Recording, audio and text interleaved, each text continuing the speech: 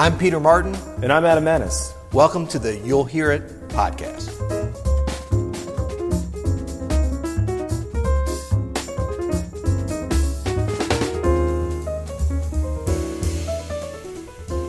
Today we're going to give you 5 tools that will help you learn jazz. Well, like hammers and nails and saws and whatnot? Exactly. Oh. Well, sort of. Yeah. And actually, I said we're going to give you 5 tools. We're going to talk about 5 tools. Nice. We're not going to give them to you. You've got to go out and acquire them yourselves.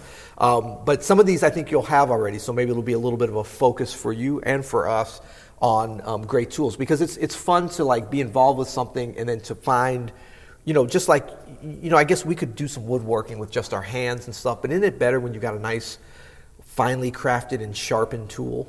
Oh, I don't know, man. I don't do any of that stuff. Okay, yeah, exactly. Good stuff. Okay, so let's start out. The number one tool that'll help you learn how to play jazz, I believe, is great jazz albums. Now, if you're under the age of, 38 or so, you might be like, what is an album? Oh, no, if you're under the age of 38 but over the age of 17. That's right, man. No, the kids are into the albums again. That's right. Yeah. So by albums, what I really mean is a complete recording. So they used to come on LPs and then on CDs and then in streaming, and now there's many ways to get them.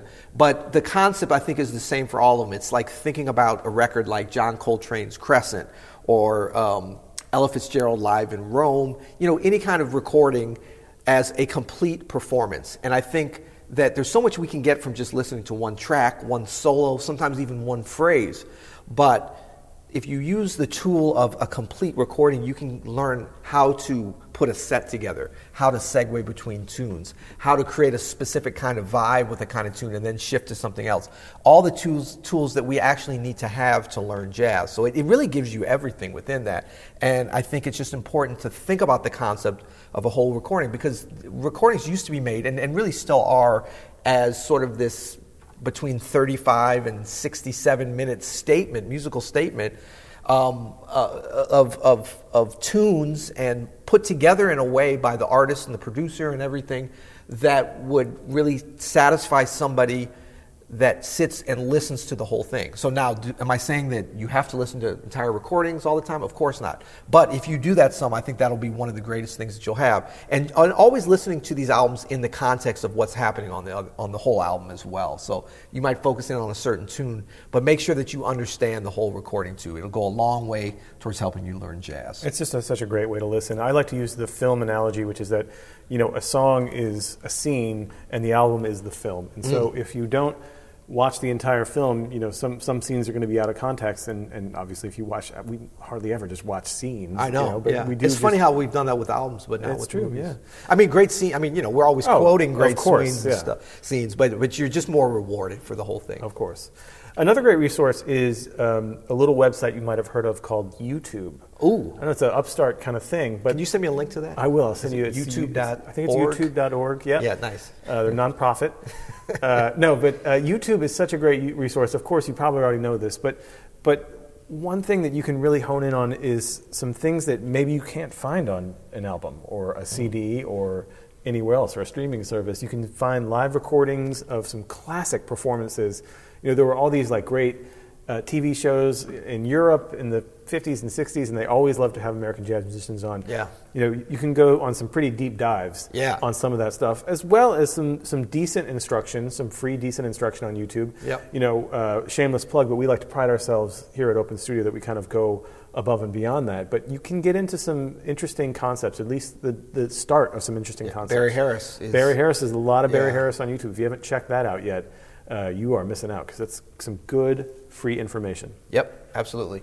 The next, number 3, for our tools that will help you learn jazz is a little thing called a metronome. I don't know, what is that? Well, it comes in many forms now, but it's basically an annoying device that clicks at exact time. Click, click, click, That sounds like torture. It can be torturous, but it can really be something that can, if applied correctly in your practice routine, can really hook up your time, basically, and even your feel in some ways. I would say that, as a jazz player, a metronome is not going to teach you how to swing. It's not going to teach you good time, but it will teach you when you're starting to push or pull the time, which is really what it's all about. I mean, for any style of music, it will give you a sense of, well, let's put it this way. Whenever you're practicing with the metronome and the metronome starts to slow down, like because the battery's going bad or that you have some kind of Wi-Fi problem, believe me, it's not the metronome slowing down. It's probably you speeding up. So that's sort of your clue. And on the more micro level, as you're going, that push and pull, it'll start to get you to feel that. So it's not about you have a metronome and then you practice with it all the time and you play metronomically. No, it's about helping you to regulate and using it to kind of challenge you in your practice. You know, I mean, if you had somebody that was standing there whispering in your ear as you practice, you're slowing down, you're speeding up. I'm going to hit you on the head. If you know, that would be nice too. Yeah, I've had a couple band members like that. Right. But I would just say that, like, in terms of a physical item to help you with your practice, a tool, the metronome can be used, you know, just almost every day with in many ways. Super important. Yeah. All right. The next thing we're going to talk about of a tool that will help you learn jazz, and this one seems obvious again, but it's great ears, and we can't harp on ear training enough here in this podcast. It makes or breaks you, I think, as a jazz musician and as a musician in general. We need to be able to hear these things to not only come up with our own ideas, but also to interact with the people that we're playing with. So developing your ears, ear training on a regular basis is an incredibly important tool that will not only help you learn jazz, but help you play jazz at a very high level. So, you know, in your daily practice routine, you got your scales, you're playing through some chord changes, maybe you're working on some voicings if you play the piano or the guitar, but always include some ear training, always include some transcribing, always include some testing of your intervals or testing of your relative pitch or your perfect pitch if you're so lucky to have worked on that and developed that. Always make sure that your ears are just as sharp as the rest of your chops. Good, I like that one. Okay, number 5, and our final tool to help you learn jazz is a great instrument.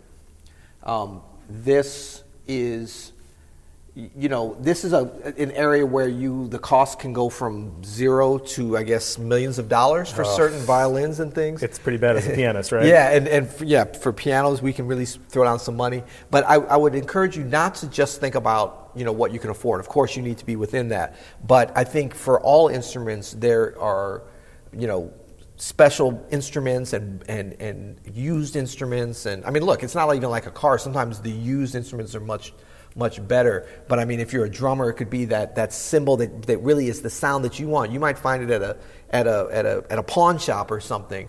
But I mean, putting some time into getting those great tools that personalize things for you. I mean, I'm always envious of drummers because, you know, it's like the piano in that you can show up at a gig and a lot of times they'll have a drum set there, so you have to play that. But as pianists, it's the same thing. There's a piano there. Of course, we're not going to bring our piano. But drummers can kind of personalize things by bringing a cymbal, maybe bringing a hi-hat, or at least bringing their sticks. Yeah. I mean, that's an important part of it. So like anything you can do to really get a great instrument. For pianists, I think, you know, you just have to look. I mean, I've had many different pianos over the years, some great instruments and some dogs, but you want to get the best instrument you can. Saxophones, I mean, there's a big rabbit hole to fall down in terms of new, used. But notorious gearheads. Yeah. It's all about getting a great instrument for you, too. It's not about you have to have this brand or this. You have to have one that makes your voice come out in your playing, in your jazz playing, because it's such a personal thing what we're doing, telling our story in jazz, that I think having a personalized kind of instrument is even more important than, say, classical music. Yeah, I think if I could just speak on the piano's behalf here, a lot of pianists might not put a priority on getting a real piano if they have a keyboard or something, or investing in that, because it's like, you know, and I understand it's like you can't bring it on the gig. Yeah. You know what I mean? You can't take it with you. But I will say that, like, there's nothing more inspiring than having a piano that you're connected with in your home or in your practice space, that you can work out your sound, and really an instrument that you understand and that you love the way it sounds. It can make a huge difference in your development. Yep. And don't, you know, when we say get a great instrument, that doesn't mean if you're a millionaire listening to this podcast, first of all, could you send me a quick email at Peter at the podcast? No. Please. But this is the thing. It's not about getting, you know, Steinway & Sons, Fazioli, some Yamahas. I mean, there's some great pianos out here that you can spend $350,000 on. But you want to get an instrument that is also at your level. I mean, I think about this like in terms of, if you're going to take up skiing or something and you're like, okay, I got to go get the best skis. No, you don't, because you can't even get down the hill yet. The best skis might be dangerous for you. They're going to be too fast and too smooth. Absolutely. You got to get something with and it's the same thing with pianos. You want to get, an instrument that matches your level, that you feel good with, that you can take advantage of all that it has to offer. And then you'll get a chance to move up or whatever. Yeah, and when in doubt, get a Yamaha upright. That's right. That's right. Nothing wrong with that. Hey, that's what I learned on. Exactly. You'll hear it. Awkward pause, option for edit. That's it for today's episode of the You'll Hear It podcast. For more information or to hear more of these podcasts, go to openstudionetwork.com/podcast.